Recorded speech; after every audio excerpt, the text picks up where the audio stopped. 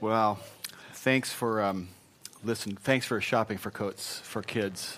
It makes a real impact in the lives of not just the children that get the coats, but the families, and we turn it into the best blessing we can. So if you are able, please do that and go get the coat and bring it back next Sunday, and be generous, please. Buy them the coolest coat that you didn't get when you were a little kid. Get them a really cool coat that just is a total blessing to them. Okay, so today, the first, and before we get into the text, I always got to start with a proverb, and I kind of went a little above and beyond. Well, I didn't go above and beyond. It's always God's word, but I tucked in more than one because it's the first, and so we're in the first chapter of Proverbs, because today's the first. I always pick from equal to the date. You got that, right?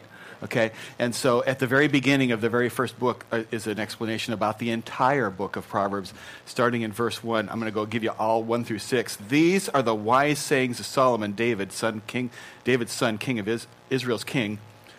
You know what? I do know how to read, okay?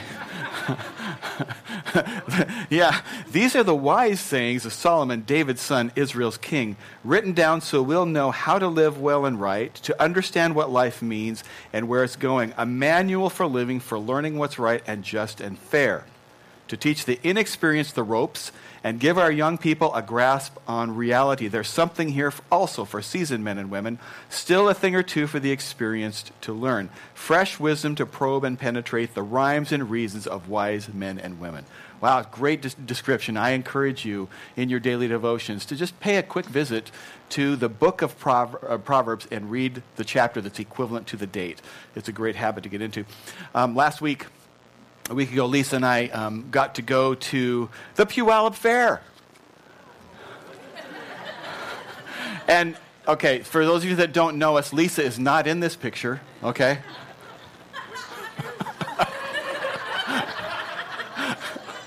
Where is Lisa? She's out getting tags. She's not in this picture anywhere to be seen. I'm there with a close friend that I met at the fair, and anyway, so we went for the day, and I knew that we were going to be there for the whole day, and so I don't normally plan to have a meal at the fair, but I thought, I haven't been to the fair for years. I'm going to spend a long time, and so I'm going to have to eat fair food, right? Which is generally not wise. Tastes great. It's just not the smartest thing to do. So I shopped and I looked at just about everything possible, and I ended up with a taco salad. I found a place that had a taco salad. Are you proud of me for having a taco salad? Wipe that happiness off you, because I had with it a big old King Curly fries, okay? It was just this big thing of greasy, really good fries. I shared it with Lisa and Junko, my daughter, Ben's wife, and they ate most of the fries. I didn't have very many of them, I think, but and after I was full, I discovered this little place that had these hamburgers called a Krispy Kreme burger. It was a double cheeseburger wrapped in 2 Krispy Kreme donuts. Okay, now I was so disappointed I could not eat the thing. I didn't order one because I already was full of my taco salad and curly fries. And when I saw that and how I'd missed my opportunity, I was so disappointed that another friend, this is how I felt afterwards.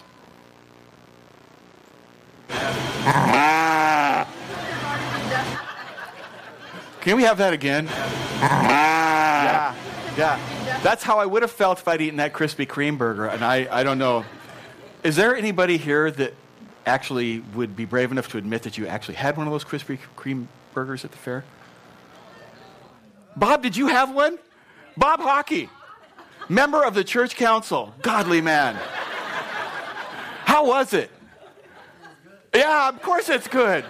A hamburger and dessert in the same meal. Wow. Anyway, so now, just in case the mere existence of something called a Krispy Kreme burger doesn't make this point clear to you, I want to just suggest that the typical American is not all that healthy.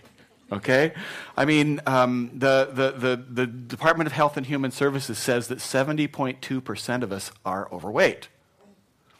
I think for me that means 30% of me is not, like my ears and my fingers. Okay? That's not exactly how that statistic works, but the average American has got a little bit of an issue with a little bit of weight. And in fact, here are a couple other statistics that I dug up. It said that the average U.S. adult eats out away from home at fast food or a restaurant 4.5 times a week. 4.5 times a week. That's a lot. I don't know if that's true for you. Some of you more, some of you less. I'm pretty sure I do that more than 4.5 per week. I might do that 4.5 per day. I'm not certain anyway. But here's the problem with eating at restaurants. Some of them are very good, and I encourage you to go there, especially if you're my friend and you manage one. But anyway, but here's the thing about eating at a restaurant. One study says that the number of calories in a typical restaurant serving is 2 to 3 times higher than what you would have in a portion at home. So if you eat at restaurants 4 or 5 times a week, and each time you do that, you're eating 2 to 3 times. I mean, you can see this multiplying. And there's this other statistic in this survey. It said 58% of U.S. adults agree with this statement. Most days, I should probably be eating healthier. The little one agrees completely. So now I don't want to keep going on with all this really depressing stuff about us and our food. So here's a little bit of good news for you, okay? Kissing for 1 minute burns 2 calories. I don't know how they figured that out, but they figured out holding a kiss for 2 minutes burns a calorie. So if you want to lose just 1 pound, okay. So let me come back to that. To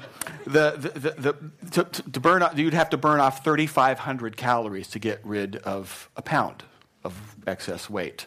I don't want to say the word fat because, yeah, okay. So anyway, so you'd have to burn off 3,500 calories. So simple math. All you got to do is hold that kiss for 29 hours and 10 minutes, and there's a pound right there.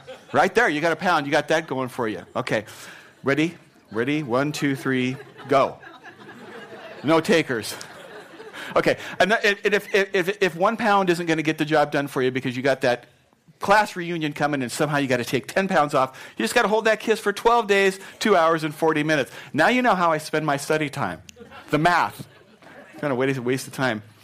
I mean, even though Americans know it's important for us to exercise, a third only actually exercise regularly. Okay, so, I mean, it's like, by the way, going to the fridge doesn't count as exercise, okay, just in case you're wondering. It's just like we can know the right thing to do to take care of our physical bodies and not do them, many of us, me included. I go through spurts. I exercise sometimes and sometimes.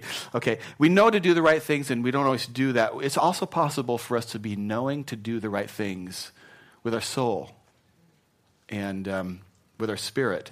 And we can know to do the right things sometimes and not do them also with our families. And that's where we've been over the last couple of weeks. We're in a series I'm calling Family Checkup, and we're checking up on our families, and we want to get healthy. We're not working on happy. We're working on healthy. God will take care of happy as we're getting healthy, I believe. So we're working on getting healthy, and today we're going to talk about healthy things that healthy families do. And we've been in the book of Genesis taking a look at Genesis families. And sometimes they operate in healthy ways, and sometimes they don't operate in healthy ways. Today we're going to see not so good an example. So far we've had a good look at Adam and Eve and the fall and the curse and the difference between men and women. And we spent a couple of weeks with them. Last week we talked about Abraham and Sarah. We talked about the importance of walking by faith and not by sight. So we talked about that last week. And now we get to the place where Abraham dies, and he has one parting wish that he basically says, is that his son Isaac would not marry a woman who doesn't love God. He didn't want her to have a pagan wife. And in Genesis chapter 24, we'll see that there's, we're not going to be there this week, but there's a miracle and there's a journey involved and God's provision. It's a pretty cool story. And Sarah, Isaac's mother, has a brother named Laban and a granddaughter. Anyway, so Rebekah marries Isaac. Okay, and today we're going to take a look at Isaac and Rebekah and their two sons. And they get off to a wonderful start, but they don't finish very well at all. So we're going to be in Genesis 25, but I want to begin with this thought. Healthy families, oh, Mom, how about some breakfast? Right? She was making those squeaky little baby noises a little while ago. Love that little one. Hi, sweetie. Can I hold her? Not now? Okay. We love our children, don't we? Right? And children make noise. That's what they're supposed to do. They squeak, and that's just the deal. So we love families, and we love seeing the kids here. So here's the first thought, and then we'll see this play out in Scripture. Healthy families, things healthy families do. Healthy families bring their problems to God. Pretty simple truth. If you want a healthy family, you need to bring your issues to the Lord. So we're going to start in Genesis 25, starting in verse 19. These are the generations of Isaac, Abraham's son. Abraham fathered Isaac, and Isaac was 40 years old when he took Rebekah, the daughter of Bethuel, dropped down to be his wife. Verse 21, and Isaac prayed to the Lord for his wife because she was barren. Okay, so they've got a serious family problem right there. He's 40. We don't know how old she was. She's probably a little bit younger, but they weren't having kids. And we don't really know what the problem was here. Was it Isaac? Was it Rebekah? Was there some infertility with one or both of them? We don't really know, but the bottom line was that they were not having any children. And Isaac prayed to the Lord for his wife. And so there had to be some, okay, we're not having kids. What are we going to do? Kinds of thoughts and discussions going on there. And what are we going to do when we have this problem? And at this is what I would call, you might call a watershed moment for this family. Now, a watershed, if you've heard that phrase before, a watershed moment is the picture is you're walking along a ridge line out in the woods somewhere or in the wilderness, and if you go to the right, the water that rains, the rain that falls there would go into a watershed over that way and maybe go one direction. And if you go the other side of the ridge, it's a watershed moment. You have to make a decision about where you're going to go. And a lot happens after that moment, and that watershed moment. We would go on vacation into a place in Wyoming near Yellowstone and Grand Teton Park, and there's a place there that you probably have never been. It's hard to get to. It's a national landmark, and it's called Parting of the Waters. Parting of the Waters National Landmark. And this is the spot. Now, I've not been there. This is a photo I downloaded, but this is roughly 25 or 30 miles from the nearest road, so you have to hike in for days or ride a horse back in there. But here's what's going on here. You're standing, your point of reference here is you're standing in a place called North Two Oceans Creek. And this little creek is no more than 10 feet wide, and it's flowing south. And it's way up high in the Continental Divide area. And at this point, the water randomly parts to the left or the right, and it starts two creeks. The one going to the right in the picture is named Pacific Creek. The one to the left is named Atlantic Creek. Atlantic Creek flows into the Yellowstone River, which flows into the Missouri, which flows into the Mississippi, which flows into the Atlantic Ocean. The one to the right this is Pacific Creek. It flows into the Snake River, which flows into the Columbia River, which goes into the Pacific Ocean. This is a very, very rare thing. I don't know of any other place like this in North America where water literally randomly can go left or right, and it's going to the Atlantic Ocean or the Pacific. It's a watershed moment for this family. We've got problems. What are we going to do? We can retreat, we can be angry, we can give up, we can divorce and find somebody else who can give us a baby, we can da-da-da-da-da-da-da. What are we going to do? No. We're going to go to God with this. And they go to God. This is a wonderful watershed moment. Every family has watershed moments, lots of them. And what you do in those moments is so important because you can land thousands of miles apart. And everybody knows, of course, the Pacific Ocean is the place to go, right? Right? Anyway, so this they're there and there's watershed moment, and going to the doctor is really a good thing. Getting counsel from people is a good thing, getting wisdom and so forth. Reading books, that's a good thing. Those are all really good things. But at the end of the day, what matters most is we go and we take it to the Lord. Take your problem to the Lord. And Isaac prayed to the Lord for his wife because she was barren. And the Lord granted his prayer, and Rebekah, his wife, conceived. Well, yeah. Terry, I would pray more if it just worked like that. Isaac prayed, his wife got pregnant, pretty easy. You ask the Lord, help me out, and he does. It's pretty nice how that happens for people in the Bible. You see this, if it always goes so well for them. It doesn't work that way for me, so I want you to see this isn't exactly as it appears here. So Isaac is 40, right? Okay, we just read that he's 40. Verse 20 says he's 40. So let's just jump down a couple of verses to verse 26. It's describing the birth of the children, okay? The twin, Jacob and his twin brother. Verse 26. Isaac was 60 years old when she bore them. Simple math. They've been praying for 20 years. 20 pickin' years. Hey, I'm no longer 40, Lord. I'm 45. When am I going to have my baby? It's 50 now, Lord. I'm 55. Lord, I'm 59.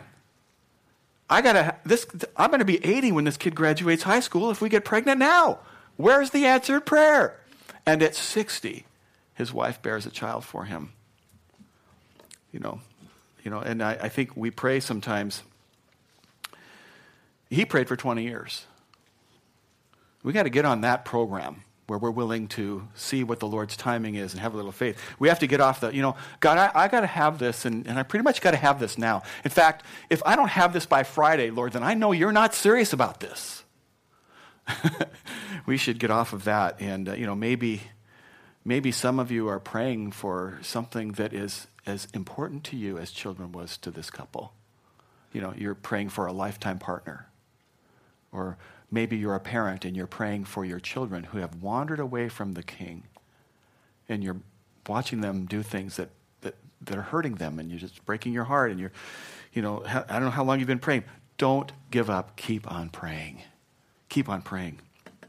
Because in the intervening time while you're praying, God is doing something in you. And I think probably in this situation, God was doing something in this father to prepare him for the children that he was going to. The Lord was preparing him. The Lord is doing something in you and in me. Every time you kneel down in faith, every time you go back to the King about something that you've talked to him before, he's doing something in you. Don't give up. Just keep on praying. And he's also leading you to the place that when that prayer does get answered, you won't have any questions about where to put glory. You'll give it back to the King who deserves it. Prayer isn't only changing things. Prayer is changing us. Isaac prayed for 20 years. And, God, where have you been all that time? Well, Terry, I was working on you, And don't become impatient and give up. Genesis 25, verse 21. And the Lord granted his prayer, and Rebekah, his wife, conceived. The children struggled within her, and she said, this is a very cool moment here. Okay, this is something I think supernatural and sovereign, because it was, I think, is going on here. So the children struggled within her. This wasn't the typical mom's being kicked by the baby, right? Some of you ladies are pregnant right now, and it's the wonderful thing to feel your child moving. I hear these discussions. I haven't, I was able to put my hands on my wife's tummy and feel the baby kick, and it was a pretty amazing thing. But that's not what was going on here. They were struggling, and Mama here sensed something. It's just, I don't know what's going on. I don't know what's going on. When that happens today, I know what we do. We call the doc, and they say, hey, let's get over there and get some ultrasound. And for Lisa and me, ultrasound was a new thing because we were raising children in the dark ages.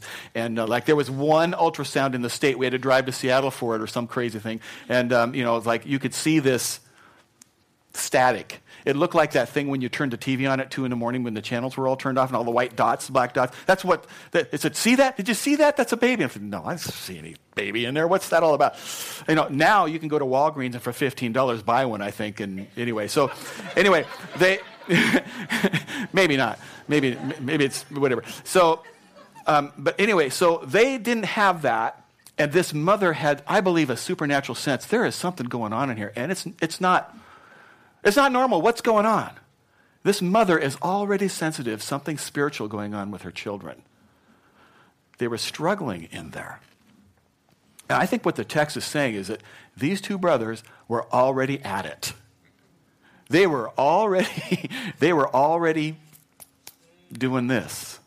And Mama's going, My kids are already fighting. You go to your corner. You can't go to your corner. Go to your room. Oh, there's no way to do that. I mean, this mother is sensing the emotional turmoil. There's something going on there. It's pretty majestic things being described here. And she said, if it is thus, if these children are going to be the nations that God's promised, if God's promise is true, why is this happening to me? So she went to inquire of the Lord. Way to go, Rebecca. She's perplexed, she's mystified, she's upset. She can't understand what's going on. She's distraught. God made me this promise. I've waited a long time. Something's not right. And what she do? She goes right straight to the king. She went right straight to God. And when your family's in a crisis, there is no more important decision than you can make than to go to the king. You get your family together and say, honey, we got to pray. There's something going on here, and I do not have the answer, but we need to pray. Some of the greatest, I think, family moments for the Fisher clan have happened in some prayer moments where, I'll share a couple of them with you. And some of these I've talked about before. One of them was at a time where we had been given a diagnosis for our precious little girl, Rachel, who was a tiny little girl that the doctor said she has epilepsy. Is that me? Maybe it's not. Okay. They said she's got epilepsy. You're going to deal with this the rest of your life, and a bunch of stuff I've told you before. And I still can remember the moment with this little girl sitting on my lap, and we were praying. And we prayed, Lord, help. Don't know what to do. Fix this. And I remember hearing it, and I know Rachel can remember hearing it too, and the Lord spoke to us. And I remember how he spoke to me. I'm healing your daughter now. It was a miraculous thing. And we actually experienced a miraculous healing that was medically verified, a pretty cool thing. And in that process, faith was being born into this future pastor. Faith was being born into this woman, into this daughter, and to this family. So they're going, faith was being born. It was an amazing thing. Another time, we had this... we had heard news from a family who had this terrible disaster headed into their family. And so we thought, we need to pray as a family, but our children are too young to carry the weight of what they're praying about. But we're going to teach them some things, plus they got faith. Kids have faith. Do you know that? You can learn faith if you just watch your kids pray. Anyway, so we got our kids together and we said, you know what? We're going to pray for this family. They've got some problems. We didn't describe it to them. We just said, if you're quiet in your spirit and you listen, the king, God will kind of let you know. And we'll pray and we'll take turns. And we're in the family room, we prayed. And we heard our children praying about specific circumstances involved in something that they did not have knowledge of because the Holy Spirit was speaking through them. And the Lord answered prayers. It was an amazing time for our family. They learned this. Do this, families. I'm telling you, do this with your kids. Sit them down and say, God will speak to you. He'll help you know how to pray for your friend. I'll help you. And they'll learn to listen and hear the voice of the king. Anyway, so we did that. There was another time that Lisa and I decided that we needed to make a financial sacrifice as a family to help a need outside of our family. And we didn't feel like it was right for us to say, okay, kids, this sacrifice. We thought, let's involve them in the decision. So we got them together and we said, we're considering this need. And if the only way we can really help this need is this specific sacrifice for our family, a financial one, a significant one that all of them didn't want to do. Me too. And I remember listening to the prayers and hearing the king touch people's hearts and say, you know what? This is the thing I want you to do. Not because I want to squeeze something out of you, but because I have plans for you, and you're now vesseling some blessing to someone else. You leave your future to me. And my children learned some cool things. It was just this time of prayer as a family. I mean, and then one more. I just kind of jotted down some that I was preparing, and this is the other one, and I'm sharing this one specific because it's more personal to me. Lisa and I came to a place and a circumstance in our lives where there were some big changes coming, and it was scary, and it was hurtful, and things going on in our lives. At this point, our children were grown adults. And so this was different than us gathering up our little kids. We called our adult kids who lived in different places and said, you know what? We need to have a family meeting and prayer. And we picked a time, and so we met all of our children together at Ben's apartment. He lived in Kent at the time, and we basically said, I opened up my heart, and Lisa opened up her heart, and we said, we just need you to pray for us. We're hurting. We're not sure. Our faith is wobbly, and we need our family to pray for us. And sitting in a circle, hearing every one of them pray anointed prayers after they had been taught by their parents how to pray. And I think in that moment, we just wanted to be covered by prayer by people we trusted, and we trusted our kids. Not that we didn't trust other people, but we just felt like that was the thing for us to do. And hearing them pray and call out to God was just awesome. Awesome. And later, after issues played out, there were comments that a couple of them made to us privately and said, that was so cool for us to be able to pray for our parents. And, I say to you right now, church, you are not hurting yourself when you show your children your weakness, so long as you teach them that you take the weakness to the King. Yeah. Healthy families get this. They take things to the Lord. And by the way, don't be embarrassed if you haven't done this before as a family. You can do this starting, you can do this and be a healthy family starting right now. So Isaac and Rebecca got this, and I'm sorry to tell you that as we continue with them now, they didn't get much more right, okay? We're going to start seeing a series of terrible mistakes. And we're going to learn from some things. The second thing that we're going to see today is healthy families don't play favorites. Healthy families, this is not a healthy family, and we're going to see them mess this up pretty badly. Genesis 25, verse 22. The children struggled together within her, and she said, if it is thus, why is this happening to me? So she went to inquire of the Lord, and the Lord said to her, notice, God answers her prayer.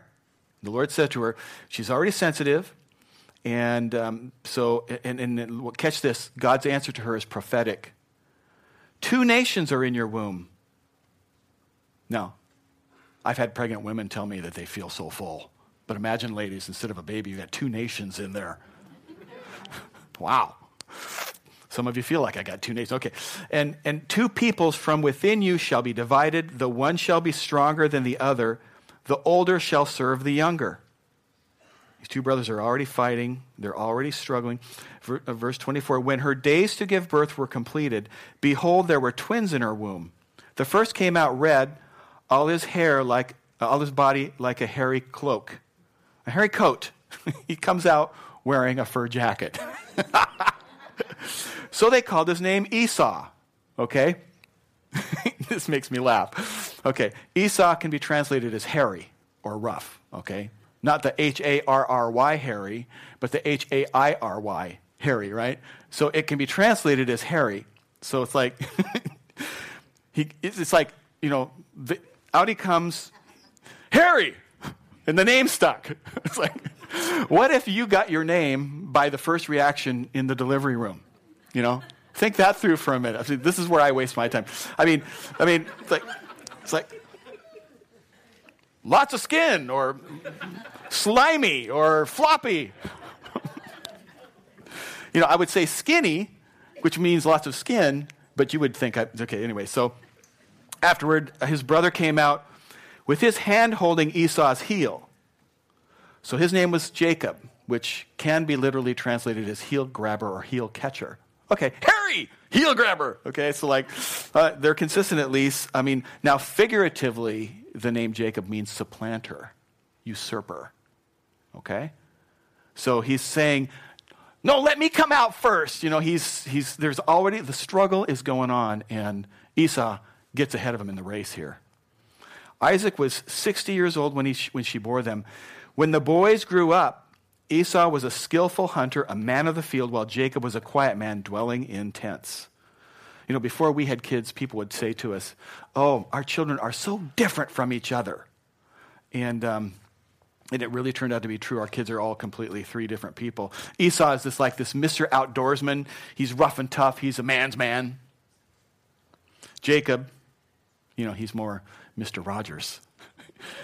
He's got the coat or the sweater that comes up, and there's a ding, ding. Oh, you be my neighbor. He's this quiet man, and they're just really, really different. The problem is, the problem is not that there's nothing wrong with these differences. Verse 28, Isaac loved Esau because he ate of his game, but Rebekah loved Jacob. That is a heartbreaking verse. That's wrong. That's just flat out wrong. It's destructive. It's unhealthy. And a lot of turmoil that's coming to this family is coming there because mom and dad are playing favorites. There's already some tension between the boys. It started in the womb because they're so different from each other and they're going for the same things and their goal, dad and relates to this outdoorsy kind of son, maybe because that's how dad was. I don't know. Maybe Esau is more athletic and dad leans that way. Mom's, relates to the one that's more willing to be around the house. Maybe he's quieter and more sensitive. I don't know, but but these are admirable characteristics these kids have. The problem is not the kids here. The problem wasn't that they were different. The problem here is that mom and dad made a point of preferring one over the other. Mom like Jacob, dad like Esau. It's just not good. And these two parents, they see these kids, they're not gifts from the Lord, but they're possessions. They're product. And children can tell this in mom and dad. They can. And I wonder how Isaac and Rebekah communicated this to these two boys. You just have to wonder what kinds of things were said, what kinds of comments, I love my firstborn, he'll always be special to me. Or I love my little girl, I've always wanted a little girl, a little princess. Or I love my second son, he's so gentle and easy to get along with and doesn't, that's just wrong. It's just destructive and it's unhealthy. Instead, I think we need to go out of our way to show our children that we love them all the same. We have to go out of our way to show our children that, we love them by God's grace as perfectly as we can. Out of our way to show them, unconditional love. And, we don't prefer the easy one. And I've seen families, and you probably have too, where maybe they've had a couple of kids who are polar opposites, where, one was so compliant, easy to get along with everything, never resisted in any way, and the second one is difficult, rebellious, always pushing, hard for the teenage years. And if you've known the family long enough to watch, and sometimes in those circumstances, the rebel will come back to God, and the passive one, who never really dealt with issues, never really just kind of tucked them away, has just kind of, slipped off into worldliness. To parents, everything is not as it seems in the temperament of our kids. It's just not always how it appears. Don't resent the difficult one. And don't over-celebrate the one who's easy, because their challenges could be just around the corner. It's just not right when parents favor one of their children over the other. Healthy families don't play favorites. And number 3, healthy families don't put self-satisfaction before the Lord. Verse 29. Once when Jacob was cooking stew, Jake hangs out with mom, so he probably learned some skills there. Esau came in from the field, and he was exhausted. And Esau said to Jacob, let me eat some of that red stew. Now, literally the word stew is not in the passage. The translators put that there for us to understand what's going on here. It's just actually this red stuff, red stuff. So it's it's the word Adom, red stuff. For I am exhausted, he says. It's like he comes in saying, red stuff. Hungry, feed, give red stuff. He's now give me red stuff. So. Now it says, therefore, his name was called Edom. Okay, Edom comes from the same root word as red stuff. Okay, autumn. So it basically means red, and so now he's being nicknamed Red. It's okay to be nicknamed Red, right? Red. So he's nicknamed Red, and Esau actually becomes the father of the Edomites. He's called Edom. He becomes the father of the Edomites, and I don't want to go down that trail. But if you read into the book of Isaiah or Ezekiel, those people are cursed by the Lord later. So, as we're going through the context here, we're going to see some things that Isaac is, he's got a food thing. Remember, it said that he preferred Jacob because of the food that he got from Jacob. Okay, so he's got this food thing. He loves food. And it's not too surprising that his son turns out a little bit to be like his dad, and it was all about the food. And, when you allow some self-satisfaction to get in the way of what God wants, watch what happens next. He says, let me eat some of that red stuff. I'm exhausted. Verse 31, Jacob said, sell me your birthright now. You want some stew? I want your birthright. Esau says, I'm about to die. Of what use is a birthright to me? Now, if we knew more about Old Testament times, we'd be going, for what he's saying there. The birthright was a huge deal. It's a larger share of the family inheritance. It's a place of privilege and rank within the family. It was the carrying on of the family name. It was, the first position of the family when the father, or if the father died. It was a really, really big deal. And for him to say, of what use is a birthright to me? It's disrespectful. It's dishonoring. It's just, there's no gratitude. He's got an entitlement attitude. It's petulant. It's just unbelievable. It's just a shocking thing for him to say. Verse 33, Jacob said, swear to me now. You swear. You're going to sell it. You swear, So he swore to him and sold his birthright to Jacob. Are you kidding me? This, seriously? I mean, I still shocked when I read this. And it's kind of hard for us to understand, but as we keep going here in this passage, we're going to see what's going on. Then Jacob gave Esau bread and lentil stew, and he ate and drank and rose and went his way. And here it comes. The bottom line for us to capture. Thus Esau despised his birthright. The things of God meant nothing to him. Nothing. Birthright, schmirthright. Give me some red stuff. That's, Hebrews 12 describes Esau, and it calls him a profane person. It says, for one morsel of food, he sold his birthright for this momentary pleasure. He trashed it. He trivialized everything that was important to him and to God, and just for the pleasures of a moment. I want it, and I want it now. And he threw everything out the window. Healthy families don't do this. They just don't do this. Healthy families don't take the things that matter to us for all eternity and throw them over for a momentary pleasure, for a little fling or for something. They just don't do that.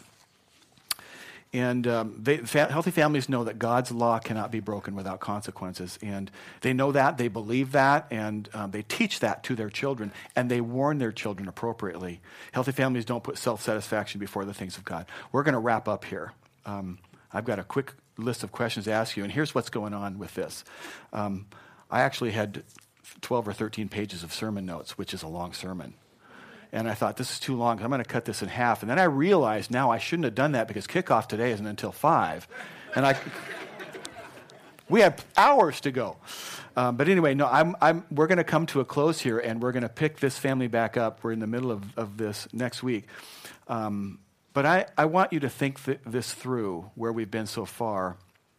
Imagine a survey if it was asked of your children or your youth. Okay? What's more important to your parents? One, is it more important to your parents that you get good grades, or is it more important to your parents that you grow in godliness? How's that going at your house? I wonder if our children's answers would surprise us. What's more important to your parents, and what's more important in your family? Success in sports or success in spiritual matters? What do your parents care about the most if we were to ask kids? What's more important to your mom and your dad, what you watch on TV or what they watch on TV? What's more important at your house, being on time for school or being on time for church? What gets all the energy at your house?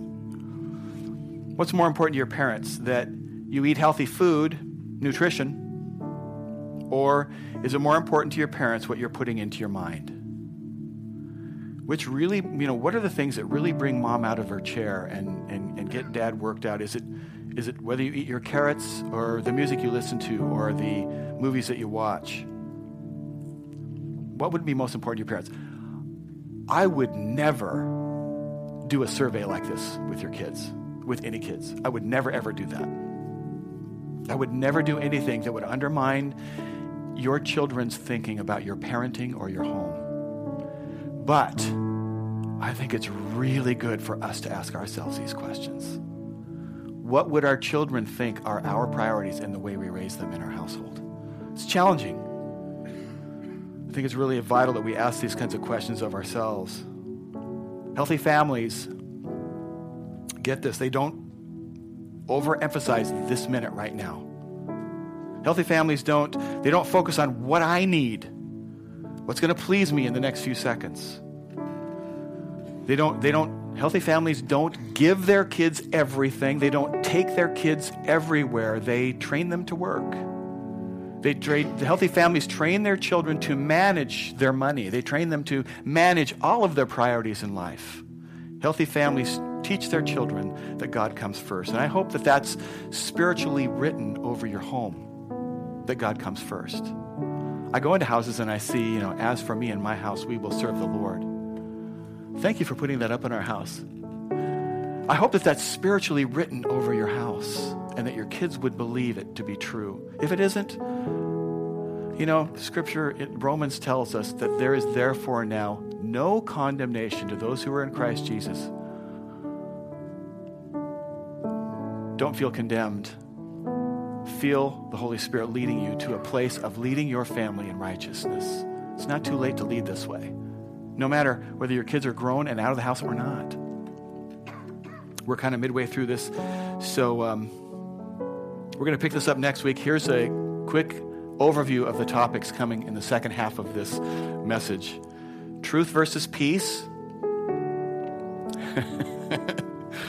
Doing wrong, hoping it will lead you to right. Avoiding the family implosion. So those are the topics we're going to be talking about, and then we're going to talk about 4 things that healthy families have. That's what's going to be in the message next week. Let's pray. Lord, it's sometimes can be a